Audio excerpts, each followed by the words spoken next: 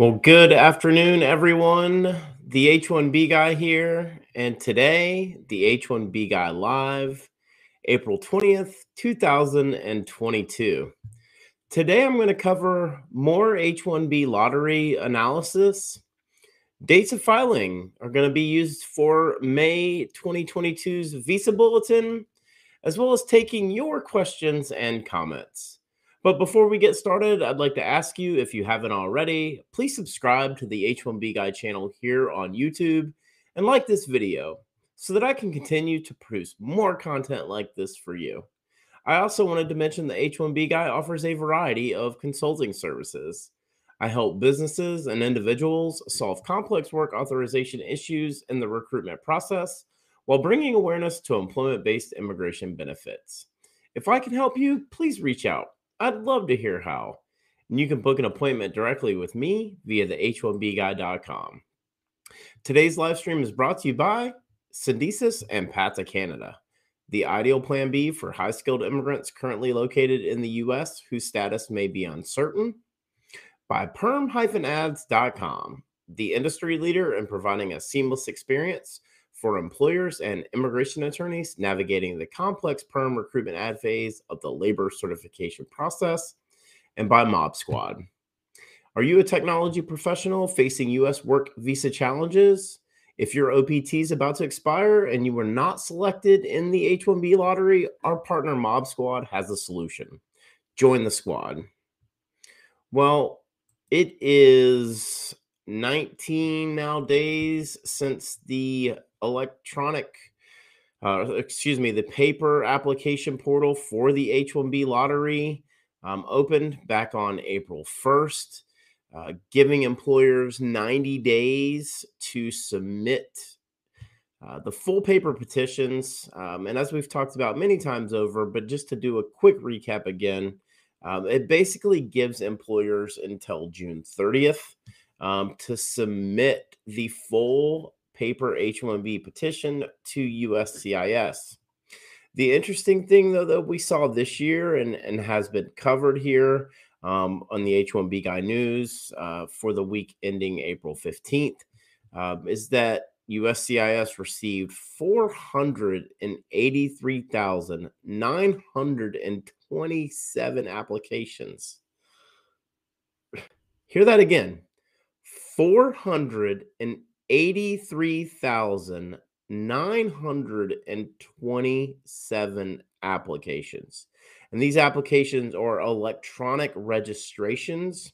So that doesn't mean that there were 483,927 unique names submitted. It just means that employers paid a $10 non-refundable fee to USCIS to submit via an electronic registration process an individual name for their organization. So as we've talked about, the lottery is one of the primary sources of revenue for USCIS, with premium processing, of course, being the first. But when we look at over the last 3 years now, what USCIS has done with this electronic registration process, I can give you 4.83 million reasons why they've gone to this process. And ultimately, they're saving millions on the back end from return postage, which they've gone on record and talked about. So I think the thing here that really needs to be looked into, and as we start to dissect it a little bit further, we look at the overall selection. So number of cases that were selected, 127,600. And as I've talked about, that basically is USCIS going on record and saying that they only believe that there's going to be about a 66% application rate from these 127,600 names that were selected. And that if that were to occur, then all 85,000 would be issued and accounted for. Now, the question becomes, are those going to be approved or not? It also is a question of whether 66% application rate is going to be sufficient enough or whether they won't get to that. So a lot of questions around, does this mean that there isn't going to be a second lottery? And I still am fairly confident as of this very moment that there will be a second lottery. And during last week's live stream, I talked about it a good bit. I believe that July 22nd, I think that's a Friday, is a good reference point if we're looking for a date as to when a second lottery would be held. I say that only because June 30th and the way it falls is a Thursday. So that again gives them roughly one, two, three, a month to approve any applications that trickle in at the very end of that 90-day period. And then at that point, they should have an idea of the number of available H1Bs that have not been allocated. And so again, when we start to look at these numbers, what does that mean? Well, it means that USAIS is fairly confident that not every name that was selected is going to file a full petition. So that lends itself to the second and third lotteries that we saw for fiscal year 2022. It also lends itself to the first and second lotteries that we saw for fiscal year 2021. So, a lot of interesting things that have happened this year as a result of this electronic selection, electronic registration. You start to look at the totality of the numbers. Again, 483,927. That's almost a half a million electronic registrations that USCIS received. I have absolutely no question and can say with absolute confidence that unless something is changed to reform the current manner in which USCIS is conducting the H1B lottery for non exempt employers, that we'll see over a half a million names next year, if not exceedingly more than that. And so, why? Why do I say that? Well, I drastically underestimated the amount of registrations this year. I kind of laughed at when folks started to throw out 350, 375, 400, but now it's not a laughing matter. It's a reality. And that reality is that unless something changes, we will absolutely, beyond a shadow of a doubt, see over half a million registrations next year if they continue along this electronic registration process, the electronic selection process, and then subsequently allowing individuals to have multiple employers submit their name. Now, that doesn't mean that employers are submitting the individual name multiple times. It means the individual is having multiple employers submit their name. And the barrier to entry is very low, a $10 non refundable fee. And if selected, the value of these H1B visas, as you can see now, have never been higher.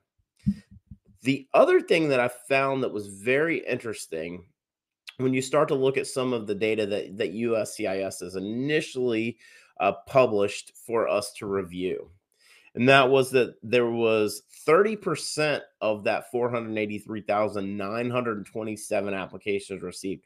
31% of that number was in the advanced degree category. So that tells me that roughly over 150,000 out of the 483,000 names that were received, 150,017 to be exact, were in this advanced degree category. So that means they possess a U.S. master's. Okay. When we start to break it down and really get into the minutia of what are the probabilities, the percentages, the likelihoods of being selected. Well, 20,000 H1Bs each year are allocated for that advanced degree category.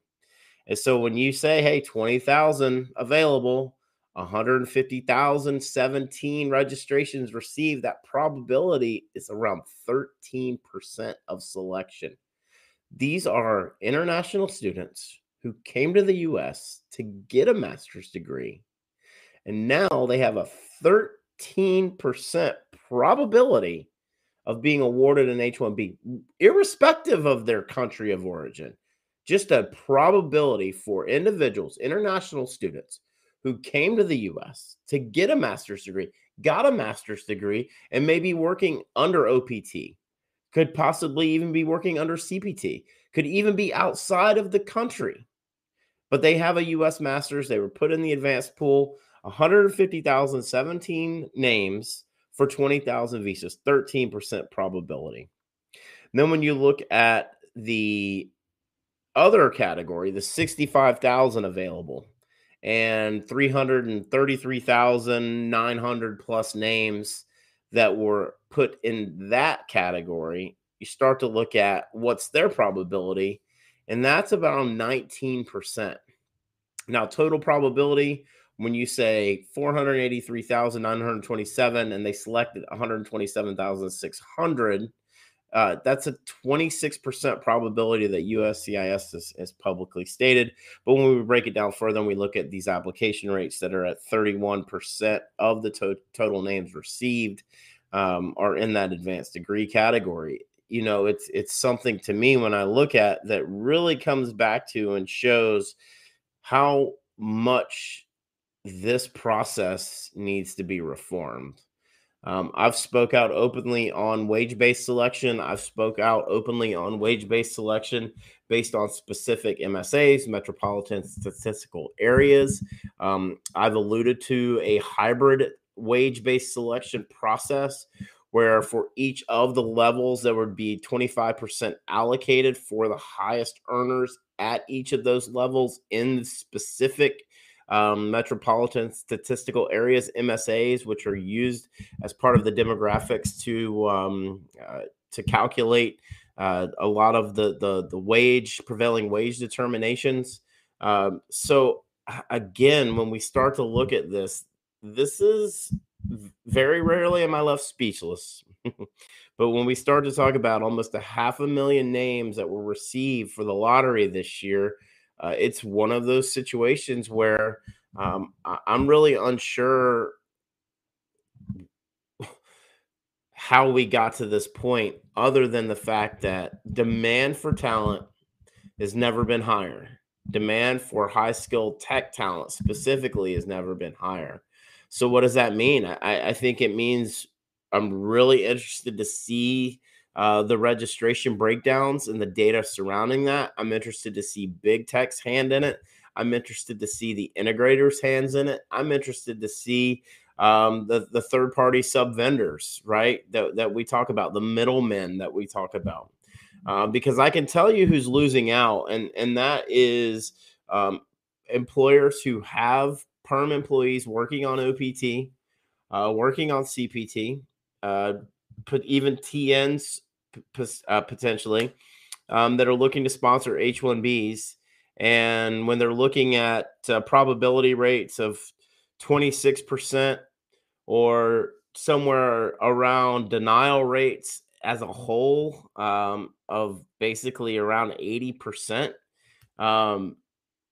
you begin to wonder even if $10 um, is enough. And so I think possibly what we could begin to see is a much more significant barrier to entry as it relates to this non-refundable fee. I would not be surprised if we saw an increase on it, because very clearly, when you have almost 500,000 registrations, I think USCIS could pretty much charge whatever they wanted. I think they could go all the way up to $100 per individual that was non-refundable, and big tech integrators, middlemen, and even mom and pop employers are going to pay it. Why? Because the value of that resource, the skill set of that resource, the training that's been involved in that resource, okay? Or even the potential to hire that resource in a more long-term capacity significantly outweighs a $10 non-refundable fee or even a $100 non-refundable fee. And so think about that. If there were to be some sort of increase, and let's say it was $100, USCIS is still going to get 200,000 plus applications. And this, in and of itself, will fund the USCIS to eliminate the processing delays that are being created, not only in H1B, but employment based, in all of the various visa categories that we continue to see these expansive processing delays that have continued to be experienced as we've emerged out of this post pandemic world. And so, the data does not lie, and we'll definitely be drilling down more into this as USCIS continues to publish the data and make it public for us to review. But if I'm one of the 127,600 and I have an employer that's willing to submit my name, I'm working very closely with them right now to make sure that that happens, and that it happens well in advance of June 30th. With that being said, would like to ask you, if you haven't already, make sure you like this video. Please subscribe to the H1B Guy channel here on YouTube. Click the bell for notifications so that you're notified anytime we go live, like we have here today on April 20th at 2 p.m. Eastern, or we post new content or new videos to this channel. If you're looking for ways that you can support the H1B Guy platform, you can do so currently through the super chat function here on YouTube. Any contributions that are made are reinvested directly back into the technology that helps bring you 2 to 3 videos a week here on the H1B Guy YouTube channel. If you are watching or listening to this at a later date via the H1B Guy podcast, there are ways to support the platform outside of that. You can check in the video description here on YouTube. Or if you go to the h1bguy.com, on the About page, there is a tab to buy me a coffee. You can buy me a coffee at buymeacoffee.com/the H1B Guy. Really appreciate everyone who's taken time to join me here this afternoon. Of course, if you have questions or comments, I already see several of those in the chat. Would love to have a few more. I definitely plan to get to those here in about the next 10 minutes or so. So please feel free to drop those in, and I'll do my best to answer those and clarify those as I can. Last Wednesday, before the live stream last week, the May Visa Bulletin dropped. They've been pretty consistent over the last 3 months with these Wednesday drops of the Visa Bulletin. I didn't cover it in the H1B Guy news last week, but on Thursday, on April 14th, USCIS did announce that they would begin accepting for May dates of filing. And so what's really interesting is that I believe every month so far in this fiscal year, USCIS has accepted dates of filing for employment-based preferences. I personally, as long as I've been tracking this, I've not seen it go this far into the fiscal year. Usually it was like October, November, December. Sometimes it went into January, February. Only a couple of times in the last 4 or 5 years did it do that. But it's really interesting to see kind of the advancement of the India EB2 specifically for final action and dates of filing, but yet they continue to accept dates of filing for adjustment of status applications. And so many of you who decided back in October 2020 to downgrade to EB3 to get it in, now we're seeing your dates come current in EB2 and have been stuck with a pretty difficult decision if it was October 2020 that you submitted that downgrade. A few months ago, USCIS has gone out and publicly requested individuals that had submitted downgrades that did have those applications pending to submit the waiver request directly to them so that you could apply in EB2 for adjustment of status. So I think this trend that's really interesting to me is this dates of filing trend. We have new leadership that's overseeing the Visa Bulletin for the Department of State, but that individual has no impact on what USCIS is going to accept for that month. So this comes back to number usage. This comes back to the USCIS Director Urjadu multiple times has gone on record and stated the emphasis that USCIS is putting in processing employment-based adjustments of status, specifically EB2. We've seen this emphasis to do their best to utilize the full allocation, which is, again, been estimated to be anywhere between 260 to 290,000. Last year, we saw them process at a record pace in the back half of the fiscal year. and get somewhere above 170,000, estimated 175, 180,000 that they processed last year. So the question becomes, is this going to be possible for USCIS to process more than 200,000 employment-based green cards for this fiscal year, for fiscal year 2022? The advancement of these dates, specifically in India EB2 for final action and dates of filing, says that this is very intentional effort on USCIS's part. We are now a pretty far way away from the rumors that were swirling at the end of 2021, the beginning of 2022, about the possibility of corrective action that could be occurring in April or May. I mean, very clearly, we're past that. Excuse me. I believe, based on everything that we've seen, USCIS is showing us that they intend to process as many numbers as possible. So, with that being the case, that also leads me to believe then that the Department of State is going to continue to advance the dates in a very similar manner. And so it really comes back to, what does that mean for September?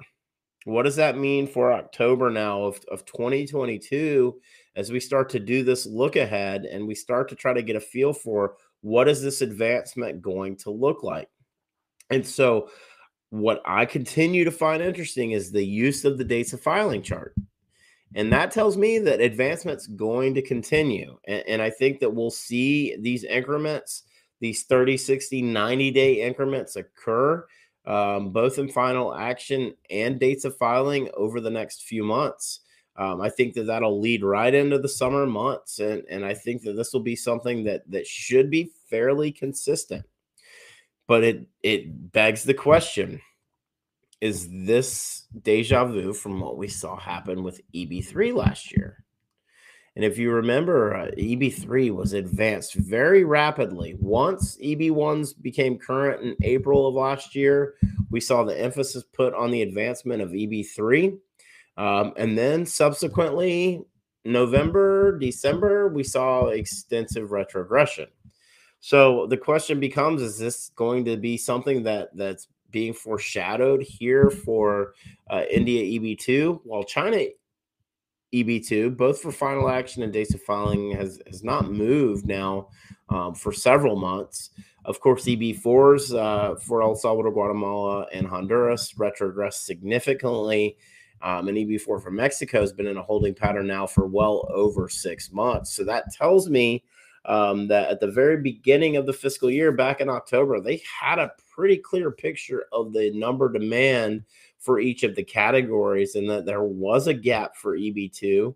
And so now we've seen this concerted effort to advance the dates and to put a lot of emphasis and a lot of manpower behind processing these adjustment of status cases for EB2. But again, I think the thing for me that continues to be surprising is the use of dates of filing by USCIS, and again, that occurring for May 2022. And honestly, at this point, I don't think that that's going to change going into June or July. I think we could possibly even see it go through the remainder of the year. But as always, I'll continue to monitor it and keep my eyes on it and keep all of you up to date and up to speed as I'm made aware of it. So wanted to move into the questions and comments. I know I see several questions and comments at this point. If you have questions or comments, please feel free to drop those in the chat. I want to try to get to as many of those as I can over the next 20 so minutes here. Love interacting with all of you. If you have something that that you'd love me to address or bring up or attempt to answer, please go ahead and drop that here in the live chat, and I'll be getting to it here shortly. As I mentioned earlier, if you're looking for ways to support the H1B Guy platform, the best way that you can do so is by subscribing to the channel, by liking this video. You can also support the H1B Guy platform via the super chat function here on YouTube. Or if you're watching or listening to this at a later date, there's means to help support us in the video description or via buymeacoffee.com/the H1B Guy. So let's jump into these questions. Go ahead and post any others that you have, and I'll do my best to answer them to the best of my ability. Ramesh Babu asks, "Can we expect second round lottery this year?" I still feel confident in saying yes. I don't see, even though they selected 127,600 names, I don't see all 85,000 being issued in this first application period. I think through a manner of duplicate selections, I think through a manner of just very low application submission percentages.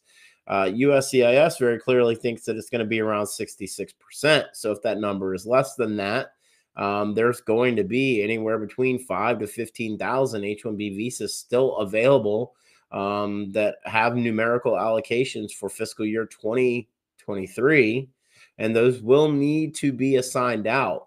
So I think, again, as I said, to kick off the stream, I think July 22nd is a good reference point for a date. It is a month removed from June 30th. Basically, from June 30th is a Thursday, July 1st is a Friday, the 22nd is roughly a month removed from that. So I'm still going to hold on to that July 22nd date as of right now. I still am confident that there will be a second lottery, but we'll continue to monitor it. And I think we'll know a lot more as we get into the end of June, beginning of July, and we start to look at some of the data that surrounds the registrations and the selections.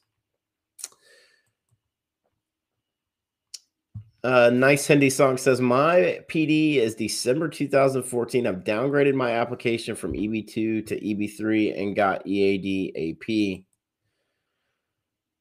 Now I'm planning to move to a new employer and shouldn't be able to enter file as EB2 final action date is not correct, and will need to go through perm application with new employer.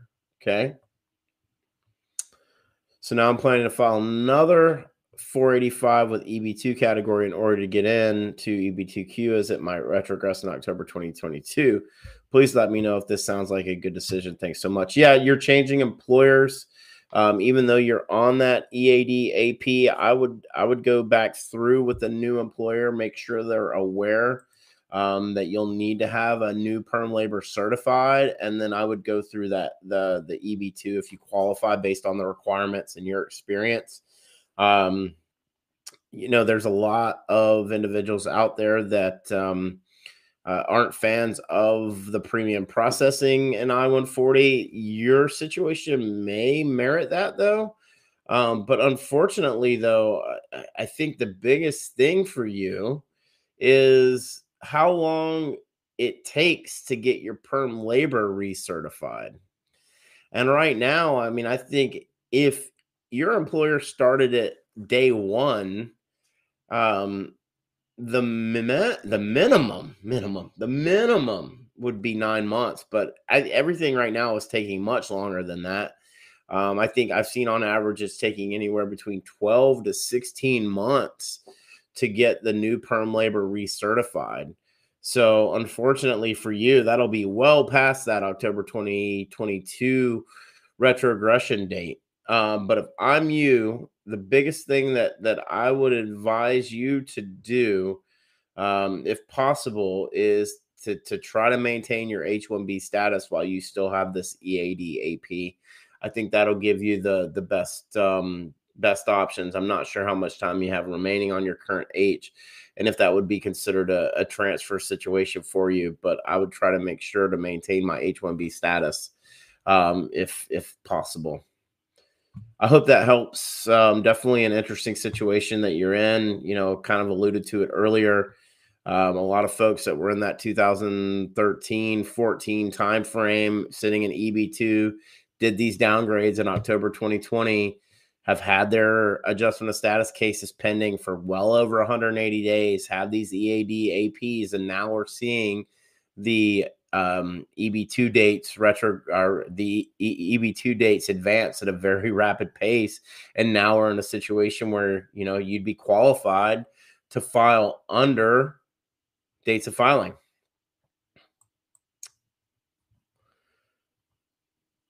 Hey, Enemy Grove, did USCIS send all the registrations initially selected 127,600 registrations? The selection notice. If more than 85,000 applications are legitimate, will they issue more visas? No, they only are obligated at this point to, from a numerical allocation standpoint, to issue the 85,000. So my guess is how they will handle this is first come, first serve. So what that means is that those individuals that were notified as selected, the employers, the petitioners that were notified as selected, now we're in the process of preparing the paper application, and USCIS would just simply go to a first come, first serve. Those that get those paper applications submitted in first are going to have priority. Why? Because they'll be processed in a manner, and once that number is accounted for, it's no longer available. But I honestly don't foresee a scenario, if I'm being honest with you, where even of these 127,600, they're going to have more than 85,000 applications. I don't foresee that happening. I could be wrong on it, but I think very clearly USCIS is accounting for, again, as I said, around a 66% application rate already. Hey, Sunil, how are you? What is your prediction for filing date for EB2 India upcoming visa bulletin? Yeah, as of right now, if you're asking me for dates of filing for India EB2, I would think that either February or March of 2015 um, is within reason at this point. So I think that answers it. Anywhere between 2 to 3 months. So at the earliest, again, we went from September 2014 to December 2014. So I think January is a given, but I think February or March is probably most realistic. What happens if they receive more than 85,000 legit petitions? Will they approve more than the 85K, or will they just approve the first 85K legit applications they received? Yeah, that was what I was saying earlier. I believe that what they would most likely do is go to a first come, first served scenario. What I mean by that is that those applications, those paper applications that are received first, would be processed first, and if once they were approved, then that number would no longer be available. And I think they would do that up until 85,000 were issued. But I honestly don't foresee a scenario where they won't use all of these, or will they will use all of these in this first round. So I still am with a lot of confidence. I still believe that a second lottery will be held. Again, I've been saying July 22nd, but that could be further out. It could be in August as well, as they work through these thousands of applications as they come in. Hey, how are you? When USCIS lock date for calculate age for dependent children, is it data filing date of the I-485 or date of final action? My understanding is it's date of filing. So it comes back to dates of filing and being documentarily qualified. Okay. So that's a great question. Um, CSP, I believe, is the information that you're looking for here. But yeah, I believe it's dates of filing. But if anyone else absolutely knows, please feel free to drop that in the chat. But I believe it's dates of filing. Hey R, my PD date is 2012 February 15th in EB3. Can I expect my date to be current this year? Please help me with my case. That's a good question. I continue to be on record as saying I don't expect EB3 in any category to advance. So if I'm you and I'm sitting there going, okay, when can I expect some sort of advancement? Well, you're in a 3-year gap at this point, and or excuse me, not a 3-year gap. 2012, February 15th, 2012. Um, I still don't expect any advancement in either final action or dates of filing for EB3 for this year. But the good news for you is that you're literally a month away. So when and if they do decide to advance the EB3 for final action or even dates of filing, um, I believe that you'd be right in line when we start to look at where you are, because literally you're 3 weeks away from dates of filing and you're a month away from final action.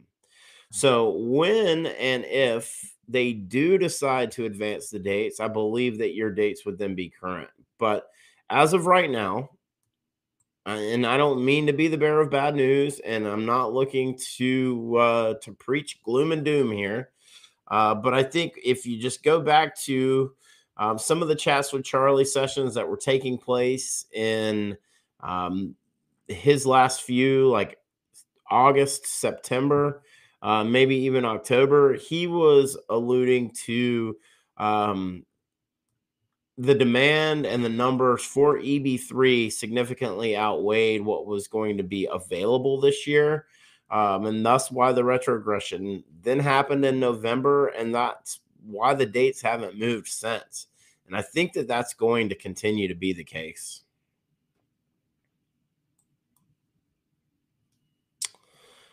Why we have such a high number of registrations? Is this alarming? What do you think the solution for this high number is? Yeah, Mayank, that's a great question. Um, why? Well, there's a very low barrier to entry, $10. Individuals, employers submit their name as they're willing to say yes. And then it's reactive, right? Once selected, then an application can be submitted. The other thing is for my recruiter friends out there who keep up with this platform and follow this channel and the H1Bguy.com, they know how tough it is right now to recruit high tech here in the US. And we just don't have enough. There is not enough human beings with the skills, the tech skills that these enterprise organizations are looking for here in the US. And so, is this alarming? Absolutely. There's over 2 million jobs currently open in tech specifically. Just go to LinkedIn and look at the jobs tab and type information technology, and you'll see millions. So, is this alarming? Absolutely. What do I think the solution is? I think there's two solutions. I think first, you significantly raise the non-refundable fee here, as I was pontificating on earlier. USCIS moves that number up to $100 per individual. I think that will end some of the flooding, but it won't stop big tech. It won't stop the integrators, and it won't stop the third party sub vendors out there, because they know even at $100, low barrier to entry, extreme value on the return on the investment. I think the solution ultimately comes back to a hybrid wage-based, geographic-based selection based on the occupation level. So there's 4 different levels: level 1, 2, 3, and 4. 25% of all H1Bs are allocated to level 1, 25% to level 2, 25% to level 3, 25% to level 4. And then per the MSA, the Metropolitan Statistical Area, those requests, those registrations with the highest wage in each of those MSAs for the wage levels are what is selected. So gone would be random selection, in would be a hybrid wage-based selection and allocation. And this is pretty radical, but very clearly 31% of all applications received were in the advanced degree category. I would really like to see an increase happen in that advanced degree category. If we're going to continue to see 500,000 applications, then ultimately we have to look at a couple of solutions. First, we've got to address the green card backlog and allowing individuals to get in a line, a first come, first serve line. But we also have to look at, hey, if we increase the annual allotment, what's the impact on that? because there is such demand on these 85,000. If more were allocated, would the demand still be as consistent as it is? My PD is March 2015. Can I file I-485 with a new employer without filing new perm I-140 with similar job title? You're probably going to need a new perm certified with that new employer.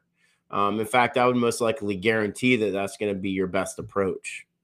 And your time's coming very quickly. I think, you need to take a real look at this, because ultimately, I think by July, March 2015 will be up in the visa bulletin. And if they're continuing to accept dates of filing, you're going to be right there. So I hope that helps.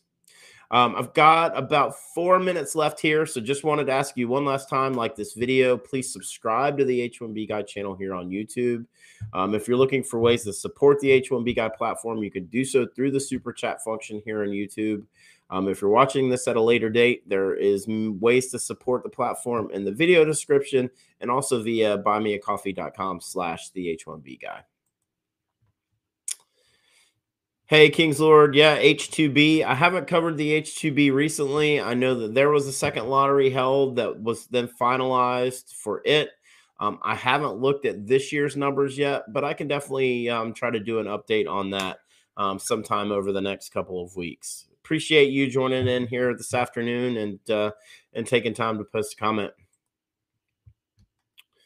Can a GC green card EAD AP advanced parole for EB2 only be applied along with the I-485? Is it possible to get it after I-140 approval? I believe you already have to have that I-140 approved, but I'm not 100% sure on this one. I apologize. A lot of the downgrade to upgrade, EAD with advanced parole, a lot of that's come into play over the last couple of years has created a lot of gray areas for us and a lot of confusion. But I believe that in order for you to apply that new, I believe you're talking about the new I-485, you'd have to have that new I-140 as well. So, well, I wanted to thank everyone who took time to join me here this afternoon. I just really appreciate your consistent and loyal support. Today's live stream was brought to you by Syndesus and Path to Canada, the ideal plan B for high-skilled immigrants currently located in the U.S. whose status may be uncertain. If you're facing an H-1B denial or OPT expiration, don't get caught off guard. Make sure you have a plan B, and Syndesus and Path to Canada are your answers. To find out if you qualify, please be sure to use the link in the video description below, and someone from Syndesus or Path to Canada will be in touch. And also by perm-ads.com, the industry leader in providing a seamless experience for employers and immigration attorneys navigating the complex perm recruitment ad phase of the labor certification process.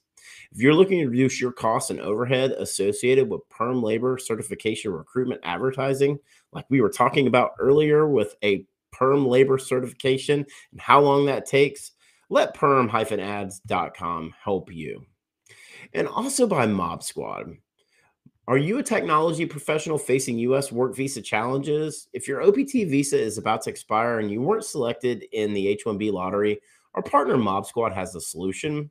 Mob Squad helps technology professionals facing U.S. work visa uncertainty remain with their current U.S. company nearshore from Canada, and technology professionals from around the world who are seeking an opportunity to find a rewarding career in North America. They can help you obtain a Canadian work permit for you and your spouse in as little as 6 to 8 weeks. Whether you're looking to stay working with your current U.S. company or you want to find a new opportunity in Canada, please find out how the team at Mob Squad can help you via the link in the description below. Join the squad. Just wanted to ask you one last time, like this video, subscribe to the H1B Guy channel here on YouTube, and click the bell for notifications so that you're notified anytime we post new content here to this channel. For all of you who have made it this far, thank you so much for taking the time to watch my live stream. To everyone who asked a question, really just appreciate it. Ramesh, Nice Hindi songs, Enemy Grove, Sunil, Amit, R, Mayok, DV, Kingslord. Thank you guys. Really appreciate that. With that being said, I'm Robert. I'm the H1B guy, your global source for all things H1B.